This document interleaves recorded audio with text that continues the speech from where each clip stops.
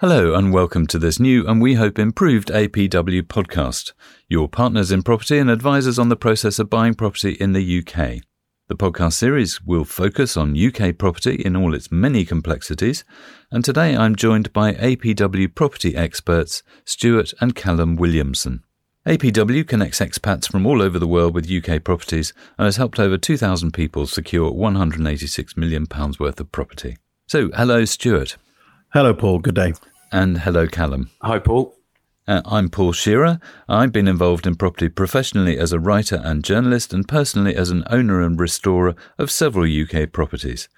I'll be firing the questions at the dynamic duo here, and today we're going to be having a monthly Mosey round the market, and we're looking at March and what happened and what does it mean. So Stuart, you do your weekly market wraps for APW. What happened in March? Obviously, we had the Black Swan event, which was the conflict in the Ukraine, which has had a knock-on effect as far as cost of living going up in the UK. Basically, you've got inflation coming up to nearly 10%. So that leads to all logistical issues as far as supply and demand. That leads to a problem with the UK's Bank of England. The Monetary Policy Committee can't make clear decisions on what it wants to do. And then finally, the spring budget at the end of it all has added more of a burden to the taxpayer and to the national insurance payer. Yeah, I mean, Ukraine's a terrible thing to watch and is going to continue to send shockwaves around the world. But what do you think it means in market terms in the longer term? And obviously, it's uncertainty until it's resolved. Well, from the reports we're getting, if we take Bloomberg, for example, they are pricing into the market that traders are saying that interest rates won't go up beyond the end of 2023. In fact, they'll start falling. And the reason that is that the Monetary Policy Committee of the Bank of England can't continue to put interest rates up and up and up with the fear of stalling the UK economy if you're looking at a greater background of the global economy stalling because of the logistical issues and because of the freezes that are going on, the embargoes on the back of the Ukraine issues. Okay, and so there was the interest rate rise in March. Was that a shock to you? It was not a shock. It was surprising it wasn't more, to go by 25 basis points from 0.5 up to 0.75. It's been priced into the markets for a while. And if anything, it hasn't affected the lending out there. There are still just as many mortgage rates on the same deals. The only people who have been affected are the first-time borrowers who are paying more and more because they're getting forced out of the market because they are the riskiest lenders. You know, in terms of the property market, I mean, it all sort of depends really on the sort of tenancy that renters and landlords have set up. You know, if you've got a tenancy agreement where you're paying your rent and it covers the bills and everything as well. You know, if your expenses are rising as a landlord, it's going to eat into your profits. So it's something you need to think about, and you need to sort of perhaps have a discussion with your tenants ahead of that and see how you're going to manage it, or perhaps look at putting up rents. I mean, if you look at the rental market in the UK at the moment, rents are rising pretty substantially as well. You know, we're on a 7.5% rise year on year for rents across the UK. So I think, you know, even though costs are going up, rents are rising as well. So a little bit of that's going to be, the impact is going to be softened a little bit, I would say. Yes, of course, as a landlord, that awareness of what's happening to the tenants, some of them, if they're going to be driving to work, that's an increase in the petrol costs. The energy costs, it depends, as you say, on the agreement as to whether the bills are included or whether the tenants are having to pay. And then the general cost of living inflation rise is going to impact their food bills and the decisions they have to make. So the pressure on tenants is going to be huge. Yeah, and again, that's something as a landlord you need to consider and think about, right? You know, you need to look ahead and say, well, okay, if my tenants' costs are rising, do they have as much money as they had before? The answer is no.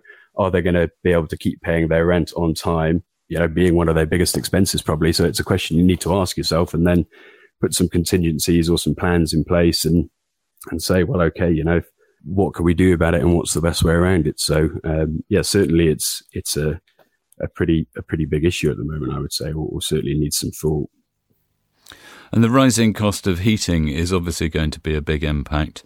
There was an offer in the budget statement about that, wasn't there?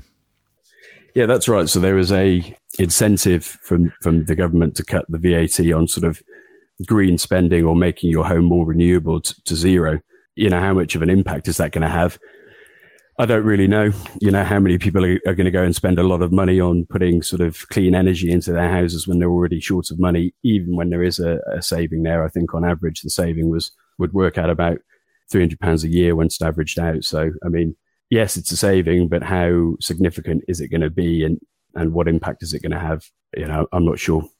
But I would say as well, perhaps on the flip side, if you are looking to improve your EPC rating, then perhaps that incentive makes it a good time to do it now as opposed to waiting. So, you may get some people that are that way inclined that will take advantage of it. But I think by and large, you're right. I don't really see how big of an impact it's going to make. So just picking up on that, the EPC is the Energy Performance Certificate, and it has ratings from A to G, is it, or F? I can't remember. C is obviously going to be a statutory requirement for new tenancies from 2025. And then for all tenancies from 2028. And there is an enormous amount of stock that is nowhere near that.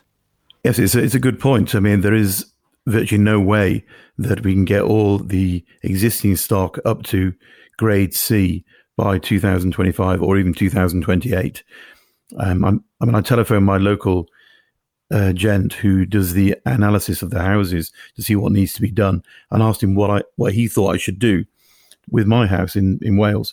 And he said there was no point doing anything because by the time the changes were done and there was a list of what was actually required, an election would have come along and potentially changed the whole list. So whatever I get done now will not be appropriate in 5 years' time. So he said best thing is to do nothing, which is great coming from a government official who's actually employed to make changes of the EPC certification.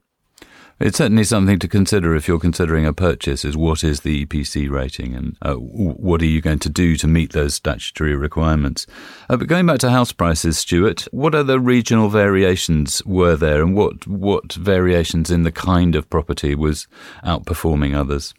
Okay, house prices across the UK are uniformly going up.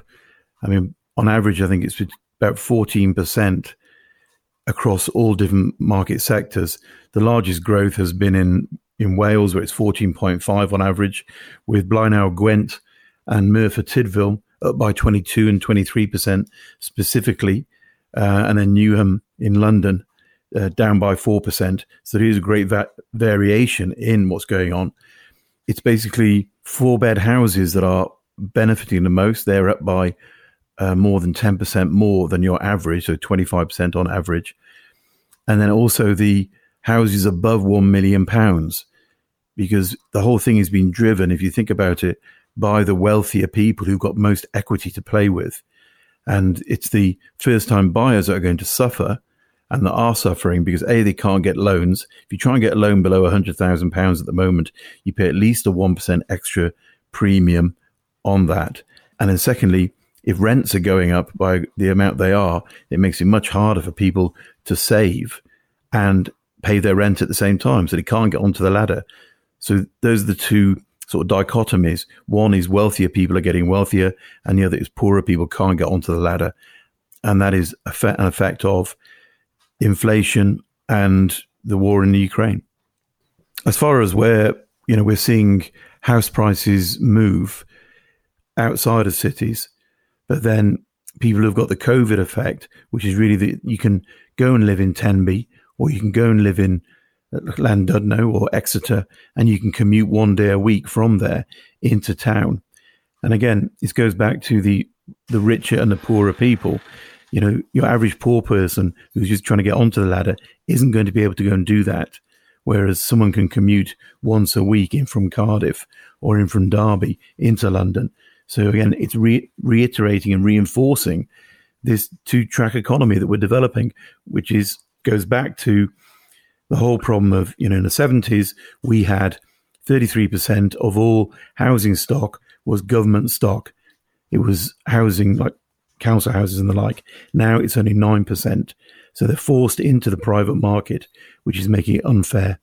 Yeah, and I think they're calling that the halo effect is the term they're giving, is the name they're giving that sort of effect, where people are actually, living in a halo around bigger cities now because you've got the space, and that's where your 3 and your 4 beds are, which are the ones that are, I think it was 2.8% or 3.8% even for last month alone in 4-bed houses. So you can see that halo effect. But as Stuart says, it is reversing now, I think. So we're going to start seeing perhaps some more growth in city centres as that reverses in the strong cities like Manchester, Birmingham, Leeds, those sorts of places.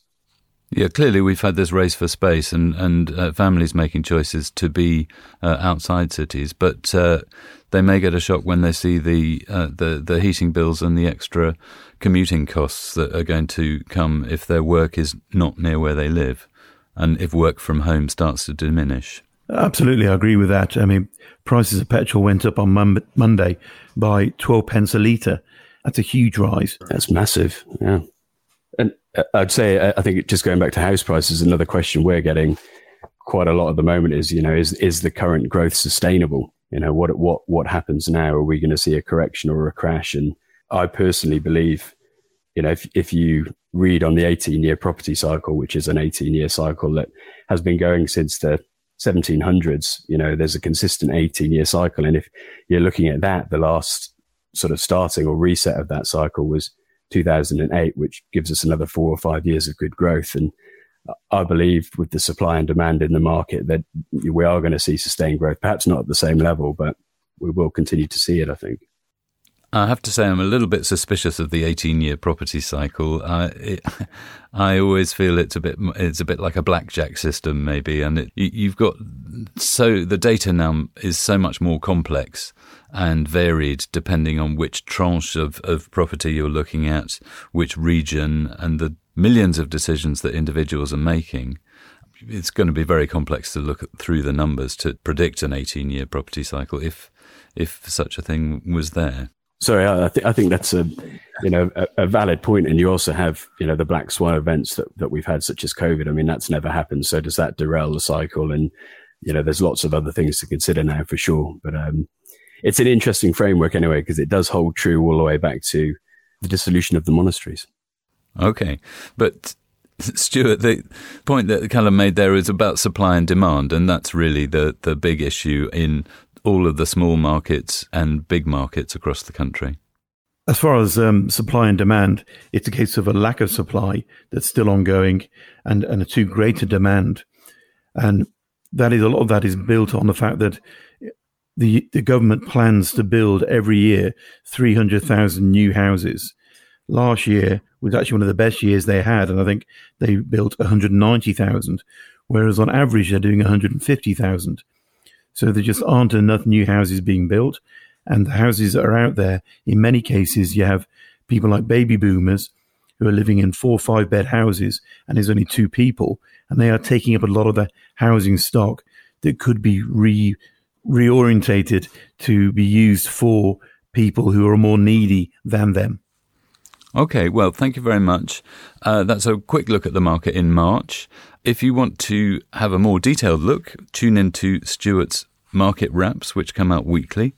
Next week, we're going to be looking at the spring budget statement in more detail. Thanks very much to Stuart. Thank you, Paul. And Callum. Thanks, Paul, for sharing their expertise today. Next week, we're going to be looking at the spring budget statement in more detail. Until then, my name is Paul Shearer. Thanks for listening.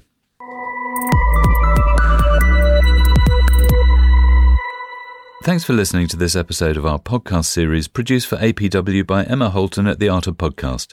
If you enjoyed it, be sure to subscribe, hit like, share it with your friends. If you didn't, keep stum.